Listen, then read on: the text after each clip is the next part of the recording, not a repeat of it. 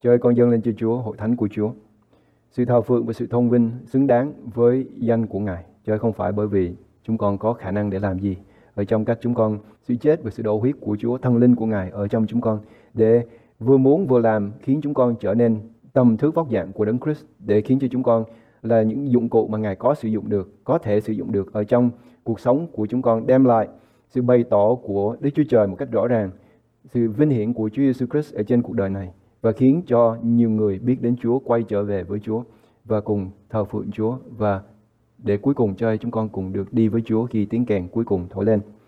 Ở với con, trên môi miệng của con, nguyện lời nói và sự giảng dạy này đến từ nơi thánh linh của Chúa và bắt phục lòng của những người nghe, để cho chúng con hiểu và lớn lên và nhận lấy sự sống đời đời ở trong Chúa. Con cầu nguyện những điều này trong danh Chúa Giêsu Christ. Amen. Chúng ta cùng mở với tôi ở trong sách Ma-thi-ơ, đoạn số 5. Đây là một bài giảng rất nổi tiếng. Ngay cả những người không tin Chúa, họ cũng biết về bài giảng trên núi. Những phước hạnh mà Chúa nói cho những người ở trong Chúa, và sự phước hạnh đến nó đối ngược lại với những điều chúng ta nghĩ rằng sự phước hạnh đến là khi chúng ta có những điều mà thế gian này tìm kiếm.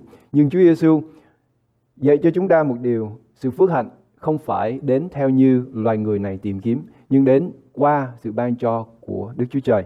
Trong câu số 1 của đoạn 5 tôi xin đọc: Đức Chúa Giêsu xem thấy đoàn dân đông, bèn lên núi kia. Khi Ngài đã ngồi thì các môn đồ đến gần. Ngài bèn mở miệng ra và truyền dạy rằng: Phước cho những kẻ có lòng khó khăn, vì nước thiên đàng là của những kẻ ấy. Phước cho những kẻ than khóc, vì sẽ được yên ủi. Phước cho những kẻ nhu mì, vì sẽ hưởng được đất. Phước cho những kẻ đói khát sự công bình, vì sẽ được no đủ. Phước cho những kẻ hay thương xót, vì sẽ được thương xót. Phước cho những kẻ có lòng trong sạch, vì sẽ thấy Đức Chúa Trời. Phước cho những kẻ làm cho người hòa thuận, vì sẽ được gọi là con Đức Chúa Trời. Phước cho những kẻ chịu bắt bớ vì sự công bình, vì nước thiên đàng là của những kẻ ấy. Khi nào vì cớ ta mà người ta mắng nhiếc, bắt bớ và lấy mọi điều dữ nói vui cho các ngươi, thì các ngươi sẽ được phước. Hãy vui vẻ và nức lòng mừng rỡ, vì phần thưởng các ngươi ở trên trời sẽ lớn lắm. Bởi vì người ta cũng từng bắt bớ các đấng tiên tri trước các ngươi như vậy. Ngày hôm nay tôi chỉ muốn chúng ta coi ở trong câu số 9. Phước cho những kẻ làm cho người hòa thuận, vì sẽ được gọi là con Đức Chúa Trời. Thế giới chúng ta sống mỗi một ngày nó nới rộng ra, nhưng lòng người mỗi lúc lại khép dần lại. Mình chia phe, chia đảng theo tư tưởng của bộ lạc. Qua cái quá trình của nhân loại từ khi xưa cho đến nay, mình nghĩ rằng con người của chúng ta mỗi ngày càng trưởng thành và kinh nghiệm và biết cách để giao tiếp và cư xử với nhau. Khi thế giới được nối kết qua những cái nguồn điện tử rất nhanh chóng, ở đây mình có thể nói chuyện với những người ở phía bên kia của trái đất này một cách rất dễ dàng. Nhưng ở trong cái môi trường nó nới rộng ra thì con người của chúng ta lại thu gọn lại. Mình lại trở nên hẹp hòi ở trong tâm trí, ở trong suy nghĩ của chúng ta. Và bây giờ mình nhìn thấy nó hẹp hòi ở trong sự giao tiếp của chúng ta đối với những người mình không đồng ý, đối với những người khác tư tưởng, khác suy nghĩ với chúng ta. Có những cái suy nghĩ theo những cái bộ lạc hồi xưa, những người ở trong những nơi hẻo lánh, xa cách cái môi trường xã hội. Họ sống với cái bản năng của họ để vẽ ra cái biên giới, đây là của chúng tôi và ngoài đó là những người khác. Và những ai đến xâm nhập vào trong cái lãnh thổ của tôi thì tôi sẽ đánh đuổi họ ra. Tôi không biết thế hệ sau, con cái của chúng ta, cháu của chúng ta, khi nó nhìn lại, và tiếc thay cho cái thế hệ này là tất cả những gì chúng ta nói và làm nó đều được ghi chép lại mãi mãi ở trên mạng lưới. Và nó nhìn lại, nó thấy cái quá trình của sự tăng trưởng hay là sự trưởng thành của những thế hệ. Đến năm 2020 thì con người bắt đầu nó bộc lộ ra những điều mà tôi không biết con cháu của chúng ta nó sẽ nghĩ sao về cái thế hệ này.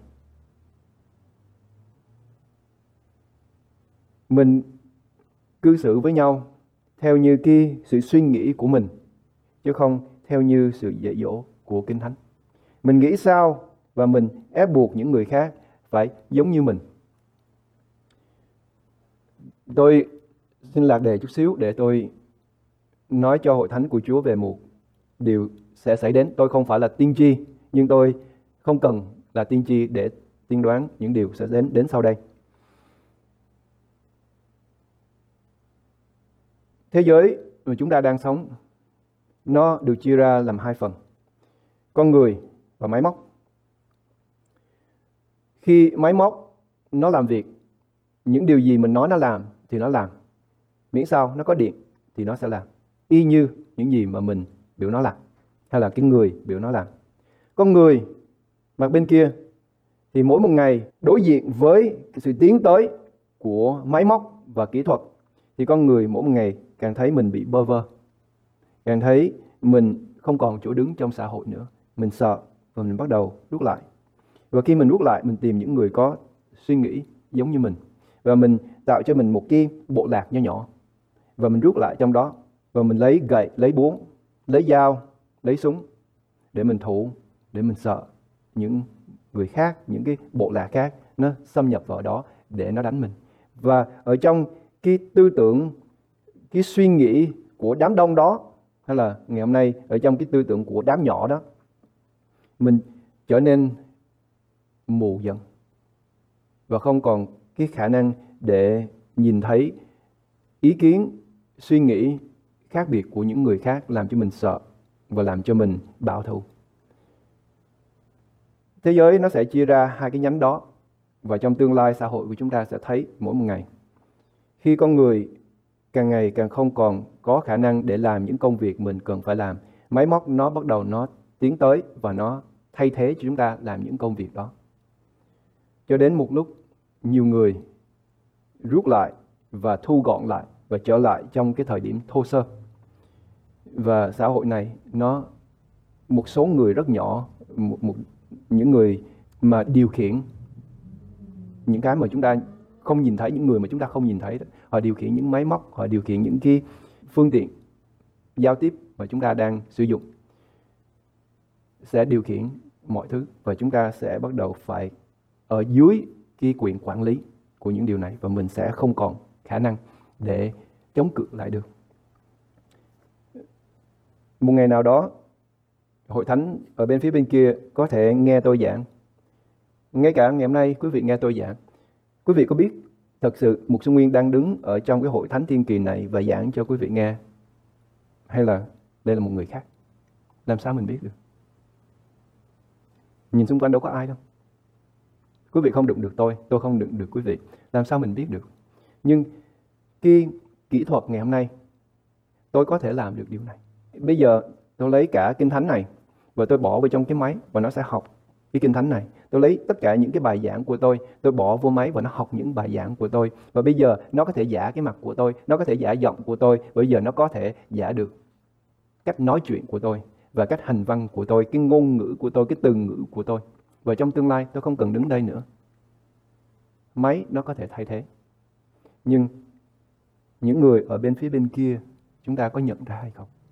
Mình có sự nhạy bén của Thánh Linh. Thánh Linh có nói chuyện với chúng ta để mình có thể phân biệt những điều gì phàm và những điều gì thiên hay không?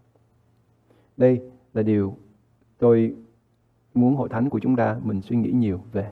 Tại vì thế giới ngày hôm nay nó đi rất nhanh để nó thay thế những cái công việc con người. Trước đây chỉ có con người làm thôi, nhưng bây giờ nó càng ngày càng không cần nữa. Không phải bởi vì mình cần làm những điều đó, nhưng máy móc tiện nghi nó đã uốn nắn cuộc sống của chúng ta. Nó đã nắn chúng ta giống như là đất sét ở trong bàn tay của nó như thế nào. Thì loài người ngày hôm nay, con cái của chúng ta, thế hệ sau đã được nó uốn nắn để chúng ta thích ứng với lại kỹ thuật, chứ không phải là kỹ thuật làm theo cái ý muốn của chúng ta nữa. Con cái của chúng ta ngày hôm nay, nó lớn lên, mình đưa cho nó cái máy, bỏ vào trong tay nó biết sử dụng. Bởi vì nó được nuôi lớn lên, trưởng thành và uốn nắn theo những cái kỹ thuật đang có hiện tại. trong tương lai chúng ta sẽ thích ứng theo những cái môi trường và những cái kỹ thuật đã được chế biến ra, chứ không phải là những kỹ thuật chế biến ra cho chúng ta, nhưng chúng ta sẽ trở thành nô lệ của nó. Tôi nói những điều này để chúng ta thấy được rằng ở trong lĩnh vực tôn giáo, và nhất là trong lĩnh vực tin lành, nếu không có Chúa, nếu không có thần linh của Chúa, nếu không có niềm tin và sự thông cảm giữa con người với con người, và sự thông biết giữa con người với con người, thì tương lai mình sẽ không biết mình đang nghe tin lành nào.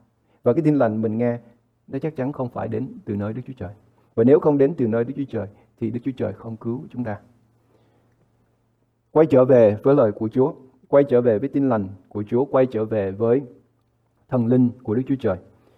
Công tác Đức Chúa Trời đã thiết lập ở đất này là để tin lành của Chúa đi ra đến với những người qua thánh linh của Chúa, thay đổi tấm lòng của họ và khiến họ trở nên con cái của Đức Chúa Trời. Và để cho chúng ta trở nên con cái của Đức Chúa Trời thì Ngài phải làm những điều này. Và Chúa làm những điều này qua những người giống như chúng ta, qua những người giao giảng lời của Chúa.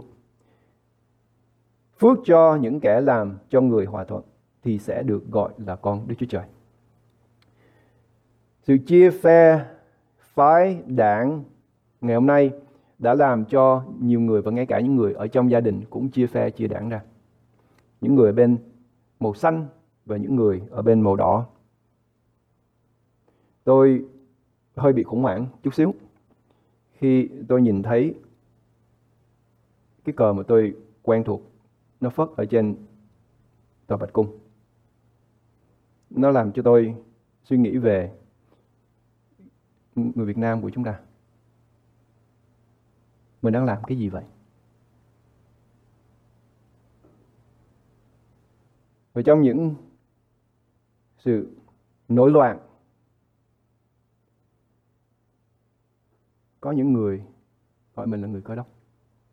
Mình đang làm gì vậy? Mình có đang làm sáng danh của Chúa hay không? Mình chia phe, chia đảng ra để làm gì vậy? Chúa có được vinh hiển không? Phước cho những kẻ làm cho người hòa thuận, vì sẽ được gọi là con Đức Chúa Trời.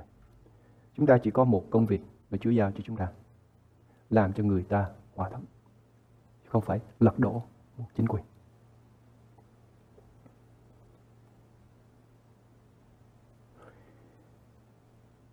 Chúng ta đã đánh mất sự hòa bình. Trong Mác đoạn 7 câu 21 đến câu 22. Vì thật là tự lòng người mà ra những ác tưởng, sự dâm dục, trộm cướp, giết người, tà dâm, tham lam, hung ác, gian dối, hoang đàn, con mắt ganh đố, lộng ngôn, kiêu ngạo, điên cuồng. Tất cả những điều này ra từ con người chúng ta. Chúa Giêsu nói thật từ trong của chúng ta. Không phải môi trường đã khiến chúng ta trở nên những con người giống như những gì mà chúng ta thấy đang xảy ra, nhưng bẩm sinh của chúng ta, cái bản chất của chúng ta là đã như vậy rồi. Mình chưa có cơ hội để nó xuất phát ra, nhưng ở trong cái môi trường nó kích thích, khiến cho chúng ta xuất phát ra, khiến cho những cái sự gian ác, điên cuồng này nó nổi lên, là bởi vì nó đã có ở trong chúng ta. Nó chỉ cần đủ cái sự kích thích thôi thì nó xuất phát ra. Chúa Giêsu cũng nói thêm ở trong Ma-thi-ơ đoạn 24 câu số 10, Chúa nói trong cái thời kỳ cuối cùng đó, khi ấy cũng có nhiều kẻ sa vào trước cám dỗ, phản nghịch nhau và ghen ghét nhau. 2000 năm trước đây Chúa nói câu này. Ngày hôm nay mắt của tôi nhìn thấy những điều này nó đang xảy ra. Ở trong nhà của Chúa, ở trong hội thánh của Chúa, những người tự xưng mình là những người theo Chúa, những người giảng đạo Chúa, ganh ghét nhau. Tại sao điều này xảy đến? Trở về với tôi ở sáng thế ký. Con người của chúng ta, ở trên thân thể của chúng ta có cái dấu ấn của sự hung ác. Từ lúc Ca-in giết A-bên là em của mình, loài người hưởng cái tánh tàn bạo của tổ phụ chúng ta. Trước khi ông Adam phạm tội, điều này không xảy đến. Nhưng sau khi ông Adam đã phạm tội rồi, thì Ca-in giết em mình. Bởi vì gì? Bởi vì Chúa không nhận cái của lễ dân. Nếu Chúa không nhận của lễ dân, chúng ta suy nghĩ nó đơn giản để chúng ta dâng cho đến khi nào Chúa nhận lời hoặc hỏi Chúa. Nhưng tội lỗi đã vào trong loài người, trong cái tâm trí và nó trở nên cái sinh lý của chúng ta. Và thay vì mình tìm kiếm sự giảng hòa, thay vì mình tìm kiếm câu trả lời, thì mình tìm kiếm sự trả thù. Sáng thế ký đoạn 4 câu 15. Đức Giê-hô-va phán rằng, bởi cớ ấy, nếu ai giết Ca-in thì sẽ bị báo thù 7 lần. Đức Giê-hô-va bèn đánh dấu trên mình Ca-in, hầu cho ai gặp Ca-in thì chẳng giết. Từ khi Ca-in giết A-bên, Chúa nói ta có nghe tiếng của máu của A-bên. Tiếng của A-bên nói điều gì? Hãy trả thù cho máu vô tội. Đó là tiếng của A-bên. Và cái tiếng của A-bên đã khiến cho Ca-in sợ hãi. Và từ lúc Ca-in cho đến những thế hệ sau, con người đánh nhau, giết nhau và trả thù. Và cái vòng của sự hung hăng này, sự hung bạo này, nó xoay vần ở trên con cái của loài người cho đến ngày hôm nay. Người này hại người khác thì con người đó sẽ dấy lên hại lại. Và cứ như vậy nó diễn từ thế hệ này qua thế hệ kia, từ thời đại này qua thời đại kia, từ gia đình này qua gia đình kia, cho đến cuối cùng có một người đến. Và máu của người đó không kêu lên để muốn trả thù tội lỗi của loài người nữa. Đó là huyết của Chúa Giêsu. Chúa Giêsu phải đến để cái vòng xoay của sự hung bạo này nó phải chấm dứt. Chúa Giêsu phải đến và phải chết để khiến cho tất cả những cái sự gian ác và sự trả thù của con người nó chấm dứt. Và Chúa Giêsu là đấng làm cho người ta hòa thuận. Là bởi vì Chúa không trả thù. Chúa Giêsu không trả thù. Máu của Chúa Giêsu là máu vô tội, giống như A-bên đổ ra, nhưng không kêu lên để kêu cầu sự trả thù cho huyết vô tội.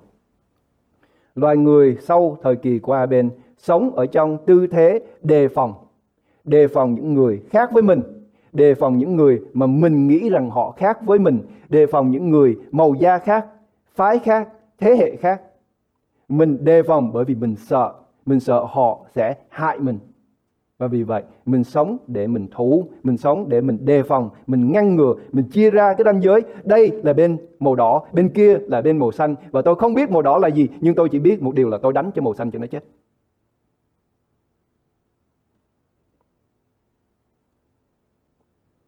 Bởi vì nếu không, màu xanh nó sẽ đánh màu đỏ chết. Nhưng mình không biết cái màu đó có nghĩa là gì. Mình không có một cái tư tưởng xây dựng. Mình chỉ có biết làm cách nào để cái bên kia nó không sống thì mình mới sống được. Khuynh hướng thù ghét. Tiết đoạn 3 câu 3. Vì chưng chúng ta ngày trước cũng ngu muội. Để ý với tôi câu này. Ông Phaolô ông nói với hội thánh của Chúa, ngày trước chúng ta ngu muội nhưng ngày hôm nay chúng ta có sự khôn ngoan. Ngày trước chúng ta ngu muội nhưng ngày hôm nay, hội thánh ơi, chúng ta có sự khôn ngoan bởi vì chúng ta có thần linh của Đức Chúa Trời là đấng khôn ngoan. Vì chưng chúng ta ngày trước cũng ngu muội, bội nghịch, bị lừa dối, bị đủ thứ tình dục, dâm dật, sai khiến, sống trong sự hung ác, tham lam, đáng bị người ta ghét và tự chúng ta cũng ghét lẫn nhau. Ngày trước là ngày trước khi Chúa cứu chúng ta, trước khi chúng ta được tái sinh ở trong Chúa Giêsu Christ, được gọi là con cái của Đức Chúa Trời, được gọi là những người làm cho người ta hòa thuận trước lúc đó. Nhưng sau khi chúng ta được cứu rồi, sau khi Chúa đã đổ huyết vô tội của Ngài để cho chúng ta được tự do rồi, thì chúng ta phải có sự khôn ngoan. Chúng ta không thể nào sống giống như trong cái thời kỳ ngu muội nữa. Chúng ta không thể nào vẫn tiếp tục ở trong sự bội nghịch. Chúng ta không thể nào ghét người khác và nhận lấy cái hậu quả đó được. Con người sản xuất sự tàn hại từ lúc A-ben cho đến ngày hôm nay và tiếp tục cho những cái dòng mà không theo Chúa Giêsu. Gia Cơ đoạn 4 câu 1, ông Gia Cơ nói: những điều chiến đấu tranh cạnh trong anh em bởi đâu mà đến? Há chẳng phải từ tình dục anh em vẫn hay tranh chiến trong quan thể mình sao? Ở đâu ra? Ở trong chúng ta. Ông Gia Cơ đang nói với hội thánh của Chúa. Ông nói ở đâu những sự tranh chiến đến? Ông nói ở trong hội thánh của anh em. Ở trong vòng chúng ta. Bởi vì chúng ta chưa có lật đổ cái con người cũ. Chúng ta chưa có chôn con người cũ. Con người cũ chưa được đóng đinh trên thập tự giá của Chúa. Còn nếu không thì chúng ta đã bỏ qua cái con người cũ. Trước đây là những người ngu muội, nhưng ngày hôm nay chúng ta có sự hiểu biết. Ngày hôm nay chúng ta không còn sống ở trong sự tranh chiến, trong sự tranh cạnh, trong sự gây gổ, trong tình dục của xác thịt này. Cẩn thận, Galati đoạn 5 câu 15. Nhưng nếu anh em cắn nuốt nhau, ông Phaolô nói, thì hãy giữ, kẻo kẻ này bị diệt mất bởi kẻ khác. Galati, hội thánh. Không những chúng ta đánh giết nhau, loài người cũng nổi loạn với Đức Chúa Trời, chống nghịch lại với Đức Chúa Trời. Chúng ta ghét nhau chưa đành, nhưng ở trong sự ghen ghét đó, chúng ta trở nên kẻ thù của Đức Chúa Trời. Ở trong Roma đoạn 8 câu 7.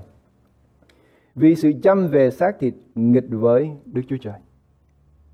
Khi chúng ta chăm về xác thịt, chúng ta chống lại với Đức Chúa Trời. Chúng ta là kẻ thù của Đức Chúa Trời. Nhưng nếu Đức Chúa Trời cư xử với chúng ta theo như cách mà chúng ta cư xử với nhau, thì tất cả chúng ta đang ở dưới địa ngục ngày hôm nay. Nhưng cảm ơn Chúa, Ngài không đối xử với chúng ta theo những điều mà chúng ta đáng nhận lãnh. Nhưng trong ơn thương xót của Chúa, Ngài đã đưa cho chúng ta một cái nhánh ô liu.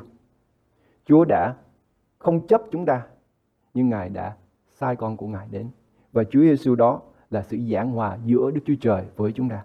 Trong lúc mắt mình đỏ, trong lúc tóc mình cháy, trong lúc môi miệng của mình gầm thét lên, la lớn tiếng lên, nổi nóng lên, Đức Chúa Trời đưa con của Ngài xuống và nói, hãy nhìn con đó sẽ được sống. Và chúng ta đem con đó và chúng ta vu oan Ngài. Và chúng ta đóng đinh Chúa trên cây thập tự. Bởi vì đó là cái bản chất của chúng ta. Ê-phê-sô đoạn 2 câu 4 đến câu 5. Nhưng Đức Chúa Trời là đấng giàu lòng thương xót. Vì cớ lòng yêu thương lớn, Ngài đem mà yêu chúng ta, nên đang khi chúng ta chết vì tội lỗi mình, thì Ngài làm cho chúng ta sống với đấng Christ. Ấy là nhờ ân điển mà anh em được cứu. Tình yêu của Chúa, sự giàu có của lòng khoan dung của Ngài, ân điển của Chúa, sự thương xót của Chúa đối với chúng ta khi chúng ta còn là kẻ có tội, Ngài theo kỳ định chịu chết cho chúng ta. Bởi ân điển tuyệt vời của Chúa, chúng ta được cứu. Bởi ân điển tuyệt vời của Ngài, nhánh ô liu này đã đến từ trời qua hình thể của Chúa Giêsu Christ, để đến với chúng ta, để đến cho chúng ta, để đến vì chúng ta. Và mặc dù chúng ta đem con của Ngài, vu khống con của Chúa, đánh con của Đức Chúa Trời, treo Ngài ở trên cây gỗ đó, nhưng khi Chúa chết, đây là điều Chúa nói: Cha ơi, hãy tha thứ cho họ vì họ không biết điều họ làm. Không có một lời oán trách ở trong môi miệng của Ngài. Và khi huyết của Chúa, huyết vô tội đã đổ ra, không có thấu đến tai của Đức Chúa Trời, khiến cho Ngài phải trả thù huyết vô tội này. Bởi vì đây là sự hy sinh của Đức Chúa Trời cho chúng ta, để giải hòa chúng ta qua sự hy sinh của con Ngài. Roma đoạn 5 câu 10. Vì nếu khi chúng ta còn là thù nghịch cùng Đức Chúa Trời mà đã được hòa thuận với Ngài bởi sự chết của con Ngài, thì huống chi nay đã hòa thuận rồi, chúng ta sẽ nhờ sự sống của con ấy mà được cứu là dường nào. Chúa yêu chúng ta. Chúa Giêsu xuống thế gian này chết thay chúng ta, trở nên sự cứu rỗi cho chúng ta. Qua Chúa Giêsu chúng ta sẽ có được sự sống mới. Và không những vậy, chúng ta được hòa thuận với Đức Chúa Trời và chúng ta trở nên con cái của Đức Chúa Trời. Người giải hòa là một người như thế nào? Người giải hòa phải đứng ở giữa hai đối tượng. Người làm cái công tác giải hòa phải đặt mình ở giữa hai bên đang bắn nhau, đang đâm chém nhau, đang giết nhau. Đó là cái công tác của người làm công việc giải hòa. Khi ứng hầu trước mặt thẩm phán công minh ngày cuối cùng, vì tội lỗi chúng ta chỉ có một lời tuyên cáo. Đấng đó sẽ nói: ngươi là kẻ phạm tội, ngươi sẽ bị tử hình. Đó là bản tuyên cáo của chúng ta. Nhưng tại nơi ấy, chúng ta sẽ thấy có một đấng gọi là đấng trung bảo, một luật sư của Đức Chúa Trời sẽ xuất hiện và đứng giữa chúng ta với Đức Chúa Trời. Và đấng đó sẽ nói: tội của người này bỏ ở trên tôi. Sự hình phạt của Đức Chúa Trời tôi sẽ nhận. Đây là cách Chúa Giêsu Christ đã giảng hòa chúng ta với Đức Chúa Trời. Phải có sự hy sinh mới có sự giải hòa. Tội của chúng ta nó phải đi đặt ở trên một người, và sự phán xét của đấng công bình phải ở trên một người, thì lúc đó tội đó mới được giải quyết. Và sự giải quyết của tội lỗi của chúng ta xảy ra ở trên Chúa Giêsu Christ. Tại nơi của Đức Chúa Trời, Chúa Giêsu Christ đã gánh lấy tội lỗi của chúng ta. Chúa Giêsu nhận lấy tội của tôi và nhận sự kết tội của tôi từ Đức Chúa Trời. Tôi được thả tự do, nhưng Ngài vì tội của tôi bị án tử hình. Đây là công việc của một người làm sự giải hòa giữa Đức Chúa Trời với loài người. Làm thế nào để chúng ta giải thích được điều này? Làm thế nào chúng ta hiểu được cái tình yêu của Chúa đối với chúng ta? Có lẽ chúng ta không hiểu được, nhưng có điều chúng ta có thể làm được. Chúng ta có thể tin lời Chúa Giêsu nói. Chúng ta có thể tạ ơn Chúa. Rồi thần linh của Chúa dẫn chúng ta vào trong sự hiểu biết. Đây là tình yêu của Chúa đối với chúng ta trong Jeremy đoạn 31 câu số 3. Phải, ta đã lấy sự yêu thương đời đời mà yêu ngươi, nên đã lấy sự nhân từ mà kéo ngươi đến. Đức Chúa Trời bởi lòng yêu thương của Chúa không muốn cho chúng ta chết mất, nhưng muốn cho chúng ta được cứu qua con của Ngài. Vì vậy Chúa đã đem và cho Chúa Giêsu Christ xuất hiện ở trên cuộc đời này để trở nên người giải hòa, làm cho chúng ta được hòa thuận với Đức Chúa Trời bằng cách lấy tội lỗi của chúng ta, sự gian ác của chúng ta, và nhận lấy cái hình phạt của Đức Chúa Trời ở trên thân thể của Ngài, ở trên cây gỗ đó. Và khi Chúa chết, huyết của Chúa không có gào thét lên để đòi sự trả thù cho huyết vô tội của Ngài. Vì vậy chúng ta được giải hòa với Đức Chúa Trời. Người giải hòa. Ma-thi-ơ đoạn số 5 câu số 9. Phước cho những kẻ làm cho người hòa thuận, vì sẽ được gọi là con Đức Chúa Trời. Người con đầu tiên và người con độc sanh của Đức Chúa Trời là Chúa Giêsu Christ. Ngài là đấng trung bảo giữa chúng ta với Đức Chúa Trời. Ngài là đấng duy nhất có cái quyền để làm công tác giảng hòa.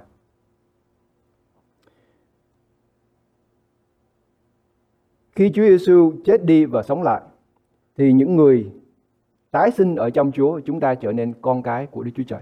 Khi chúng ta trở nên con cái của Đức Chúa Trời, thì chúng ta sẽ làm những công việc mà Chúa Giêsu làm. Nếu Chúa Giêsu là người làm cho người ta hòa thuận, thì những con cái được tái sinh ở trong nước của Đức Chúa Trời cũng làm cho người ta hòa thuận.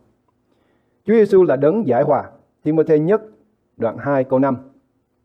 Vì chỉ có một Đức Chúa Trời và chỉ có một đấng trung bảo giữa Đức Chúa Trời và loài người, tức là Đức Chúa Giêsu Christ là người.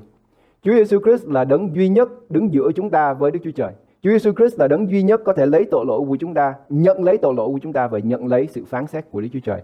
Chúa Giêsu Christ đấng trung bảo giữa con người với Đức Chúa Trời. Khi chúng ta còn là thù nghịch với Đức Chúa Trời, thì đấng Christ xuất hiện ra để đem lại sự hòa thuận giữa chúng ta với Đức Chúa Trời. Bây giờ chúng ta đứng trước mặt Đức Chúa Trời, không vết, không tì, không chỗ trách được xưng là công bình, không phải bởi những gì chúng ta làm, nhưng bởi những gì Chúa Giêsu đã làm cho chúng ta. Đây là sự hy vọng mà chúng ta có ở trong Chúa. Ngài là đấng đã làm cho chúng ta hòa thuận lại với Đức Chúa Trời, và chúng ta đã được tái sinh ở trong nước của Đức Chúa Trời. Thì mình nghĩ rằng trách nhiệm của chúng ta ngày hôm nay là con cái của Đức Chúa Trời. Chúng ta sẽ làm những công việc gì? Hội thánh ơi, chúng ta có trách nhiệm làm cho người ta hòa thuận. Chúng ta có trách nhiệm rời khỏi cái lĩnh vực bên trái và cái lĩnh vực bên phải, và bước vào ở chính giữa để nối kết những kẻ thù lại với nhau, và để đem những cái sự xích mích đó vào trong thân thể của chúng ta để khiến cho họ hòa thuận với nhau. Nếu chúng ta không làm công việc này, thì tôi sẽ nói rằng chúng ta không phải là con cái của Đức Chúa Trời. Nếu chúng ta đứng bên phía bên này và chọi bên kia, nếu chúng ta đến bên phía bên kia và ghẹo bên này, và nếu chúng ta tấn công nhau, thì không cách nào lời Kinh Thánh sẽ chứng minh hoặc là biện hộ cho cách chúng ta cư xử như vậy mà nói rằng chúng ta là con cái của Đức Chúa Trời. Con cái của Đức Chúa Trời là những kẻ làm cho người ta hòa thuận. Khi Chúa Giêsu bị bắt ở trong vườn, kẻ thù của Chúa đến, họ tìm Chúa, họ bắt Chúa. Ở trong những môn đồ của Chúa có người phản bội Chúa. Ông Phi-e-rơ, ông lấy cái gươm ra. Khi người ta đến bắt Chúa, ông chém cái lỗ tai của người đầy tớ của thầy cả. Chúng ta có nhớ điều mà Chúa Giêsu nói không? Hãy bỏ gươm ngươi lại. Bỏ gươm ngươi lại, cho gươm nó lại ở trong vỏ. Đây không phải lý do ta đến đây để rồi ta chiến đấu với loài người này. Ta không phải đến đây, Chúa Giêsu không phải đến đây để tranh chấp với chúng ta. Chúa Giêsu không phải xuống thế gian này để chia ra bên trái và bên phải. Chúa Giêsu xuống thế gian này để đem chúng ta quay trở về với Đức Chúa Trời. Và Chúa nói rằng người nào sống bởi gươm sẽ chết bởi gươm. Chúa nói nếu Chúa muốn thì thiên binh thiên sứ của Cha của Ngài sẵn sàng để đến để binh vực Chúa. Không có điều gì có thể đụng được Chúa hết. Nhưng đó không phải là lý do Chúa Giêsu xuống thế gian này, không phải để tranh chiến với chúng ta, không phải để chấp chúng ta, không phải để lật đổ Jerusalem, lật đổ đế quốc La Mã, để thiết lập nên vương quốc mà để những người ngồi bên trái, một người ngồi bên phải, một người đứng ở trước mặt Chúa. Đó không phải là vương quốc của Đức Chúa Trời. Chúa xuống thế gian này để làm cho chúng ta hòa thuận lại với Đức Chúa Trời. Chúa xuống thế gian này để hy sinh, để đứng giữa những người đang nóng nảy, đang khó chịu, đang bực mình, đang có cái sự giết chóc ở trên mắt của họ. Và Chúa đến đây để đem họ hòa thuận lại với nhau. Mình nghĩ rằng Chúa xuống thế gian này để chia ra. Và ngày hôm nay, ngay cả ở trong hội thánh của Chúa, mình cứ lên trên các mạng xã hội đi, mình thấy những người bên này là những người con cái Chúa, bên kia là những người không phải, họ tranh chấp nhau. Có hai anh em ở trong Kinh Thánh đến với Chúa và nói: Ngài ơi, nói nó chia gia sản cho con. Đây là cách Chúa trả lời: ta có phải là người đứng giữa để chia của giữa các ngươi hay không? Chúa xuống thế gian này không phải để phân chia, không phải nói người này đúng và người kia sai. Đó không phải là cái công việc mà Chúa của chúng ta làm. Chúa xuống thế gian này để làm chúng ta hòa thuận, chứ không phải đưa cho người này 5 miếng và đưa cho người kia 10 miếng. Đây không phải là công việc mà Chúa làm. Chúa Giêsu xuống thế gian này để đem gia đình hàn gắn lại với nhau, đem những người khác màu da, đem những người khác quốc gia, đem những người khác thế hệ, đem những người từ người Samari cho đến người Jude, cho đến người Do Thái, cho đến những người ngoại, họ cùng trở lại với nhau. Và hội thánh lúc ban đầu là hội thánh đầu tiên có nhiều người, nhiều sắc tộc, nhiều dân tộc trở lại và thờ phượng một Đức Chúa Trời. Đó là công việc mà Đức Chúa Giêsu đã làm. Nhưng ngày hôm nay chúng ta làm gì? Ở trong cái sự đoàn kết đó, mình bắt đầu mình phân chia ra, mình bắt đầu mình chia loại ra, mình bắt đầu mình nói người này và người kia, cái số này và cái màu kia. Đó không phải là công việc mà Chúa Giêsu của chúng ta làm. Đó không phải là công việc chúng ta làm. Công việc chúng ta làm là đem người ta trở về trong sự hòa thuận với Đức Chúa Trời. Và trước hết chúng ta phải quay trở về để hòa thuận với nhau. Cô-lô-se đoạn 3 câu 13. Nếu một người trong anh em có sự gì phàn nàn với kẻ khác thì hãy nhường nhịn nhau.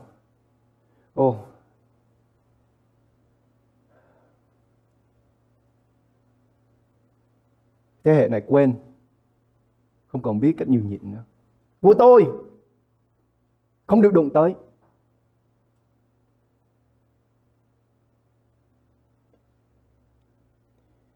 Hãy nhường nhịn nhau và tha thứ nhau. Như Chúa đã tha thứ anh em thế nào, thì anh em cũng phải tha thứ thế ấy. Thì anh em cũng phải tha thứ thế ấy. Trách nhiệm của chúng ta không phải chúng ta nên làm, nhưng chúng ta phải làm. Tha thứ cho nhau, nhường nhịn nhau, gây dựng cho nhau, làm cho người ta hòa thuận. Đây là trách nhiệm, đây là bổn phận, đây là những điều chúng ta phải làm, chứ không phải đây là những điều chúng ta nên làm. Chúng ta là những người đứng ở giữa và kết nối những phân cực. Thế giới mỗi lúc càng phân loại chia phái. Con của Đức Chúa Trời phải đứng, con cái của Đức Chúa Trời phải đứng ở giữa sự xích mích, những cái chỉ trích, những cái kích thích bạo động như chúng ta thấy ngày hôm nay, để đánh nhau, để ghét nhau, để lên án nhau, để chửi rủa nhau, và cuối cùng để chia ra nhóm này, nhóm kia, nhóm khác. Ngày hôm nay, hội thánh ơi, chúng ta là những người phải đứng ở trong cương vị làm cho người ta hòa thuận. Bắt đầu với gia đình của chúng ta. Bắt đầu ở trong gia đình của chúng ta. Nếu không yêu nhau được thì làm sao chúng ta nói mình yêu Chúa? Giăng nhất đoạn 4 câu 20. Vì có ai nói rằng ta yêu Đức Chúa Trời mà lại ghét anh em mình thì là kẻ nói dối. Vì kẻ nào chẳng yêu anh em mình thấy được thì không thể yêu Đức Chúa Trời mình chẳng thấy được. Đây là lúc chúng ta lấy cái gươm của chúng ta, cái vũ khí của chúng ta mình đặt xuống, rồi mình quỳ gối xuống mặt Đức Chúa Trời. Mình kêu cầu Chúa: Chúa ơi, xin tha tội cho con. quay trở về với Chúa và kêu cầu Chúa để Ngài sử dụng chúng ta trở nên cái công cụ của sự hòa bình, chứ không phải là công cụ của sự chém giết. Chức vụ của con cái Đức Chúa Trời là làm cho người ta hòa thuận. Đây là những điều chúng ta cần phải thực hiện ở trong cuộc sống của chúng ta. Những ai nói mình yêu mến Chúa, hãy làm những công việc mà Chúa Giêsu làm. Chúa không lấy gươm, Chúa không lấy giáo, Chúa không đánh ai hết. Chúa đến đây để làm cho người ta hòa thuận. Chúa đến đây để làm cho người ta quay trở về với Đức Chúa Trời. Chúng ta là những người theo Chúa. Đây là những điều chúng ta phải làm. Cô-rinh-tô thứ nhì, đoạn 5 câu 18 đến câu 19. Mọi điều đó đến bởi Đức Chúa Trời. Ngài đã làm cho chúng ta nhờ Đấng Christ mà được hòa thuận lại cùng Ngài, và đã giao chức vụ giảng hòa cho chúng ta, vì chưng Đức Chúa Trời vốn ở trong Đấng Christ làm cho thế gian lại hòa với Ngài, chẳng kể tội lỗi cho loài người, và đã phó đạo giảng hòa cho chúng tôi. Ngài đã phó đạo giảng hòa cho chúng ta. Khi chúng ta đã quay trở về với Chúa, khi Chúa đã khiến chúng ta trở nên hòa thuận lại với Đức Chúa Trời, đây là điều hội thánh chúng ta cần phải làm. Mình phải đứng ở chính giữa những sự xích mích, không phải để phân chia ra người này đúng người kia sai, nhưng để mình làm cho người ta hòa thuận. Những điều gì chúng ta có thể làm được để làm cho người ta hòa thuận? Không phải hòa thuận với nhau, nhưng hòa thuận lại với Chúa. Bởi vì con người chúng ta không bao giờ hòa thuận với nhau được. Nhưng nếu chúng ta gặp nhau ở nơi Chúa đang ngự, thì chúng ta sẽ hòa thuận lại với nhau, bởi vì chúng ta có Chúa ở chính giữa chúng ta. Con người không thể nào hòa thuận được. Một người tin Chúa và một người không tin Chúa không thể nào cùng tư tưởng được. Nhưng khi chúng ta cùng chung một đức tin, tình yêu, một Chúa, một phép báp têm, một thân thể của Đấng Christ, chúng ta có được sự hòa thuận với nhau. Hãy làm công tác giảng hòa cho thế hệ này và cho thế hệ sau. Trong tương lai, con cái của chúng ta, con cháu của chúng ta, nó sẽ nhìn lại cái thời điểm này và nó sẽ hỏi: ba ơi, mẹ ơi, tại sao ba mẹ lại cư xử như vậy? Nhưng nếu nó nhìn thấy chúng ta sẵn sàng để đứng ở giữa những sự xích mích này và để đem người ta trở về với Đức Chúa Trời, thì nó biết đó là công việc và đó là trách nhiệm nó cũng cần phải làm. Chúng ta cùng đến với Chúa trong sự cầu nguyện. Chúng con dâng lên hội thánh, con dâng hội thánh của Chúa lên trong tay của Ngài. Trời, xin Ngài tha thứ cho những vi phạm của chúng con, những suy nghĩ, những tư tưởng, những lời nói, những lời viết, những điều đã làm cho danh của Chúa bị thế gian này nó hiểu sai lầm về cái công tác cứu rỗi của Ngài. Cho hội thánh của Chúa quay trở lại, quỳ xuống và kêu cầu với Chúa, để chúng con sẽ trở nên sứ giả của sự hòa bình, sứ giả của sự giải hòa, chứ không phải là những người gieo ra sự gây cấn, sự gây gỗ, sự xích mích, sự phân rẽ. Cho chúng con là những người sẽ đem lại sự hòa thuận giữa anh em của chúng con, giữa những người ở trong Chúa, đem những người ở ngoài quay trở về để được hòa thuận lại với Đức Chúa Trời. Trời khiến cho hội thánh chấm dứt sự phân rẽ, khiến cho hội thánh chấm dứt cái tư tưởng cực đoan, phe đảng, bè phái, và đem chúng con quay trở về ở trên đầu gối, trên sự cầu nguyện, trên sự kêu cầu với Chúa để cứu cái thế hệ này. Trời, cứu cái thế hệ này. Trời, xin cứu cái thế hệ này đang sống ở trong sự sợ hãi, nó đang sống với cái bản năng và bản ngã xác thịt của nó. Cứu chúng con, Trời, để nó không còn sống theo cái tư dục của xác thịt này nữa, để nó đầu hàng thần linh của Chúa, và để Ngài bắt đầu dẫn dắt chúng con đi vào trong mọi lối công bình vì cớ danh của Ngài. Cho hội thánh vùng lên, trỗi lên, mọc lên ở trong đám của những bộ xương khô này, và để chúng con trở nên cái ngọn đuốc, để cho chúng con trở nên cái ánh sáng, để cho chúng con trở nên cái tháp kiên cố cho những linh hồn đang tìm kiếm cái nơi để họ tìm thấy được yên nghỉ cho linh hồn của họ. Con dâng mọi người ở khắp mọi nơi vào trong bàn tay của Chúa và cầu nguyện những điều này trong danh Chúa Jesus Christ. Amen.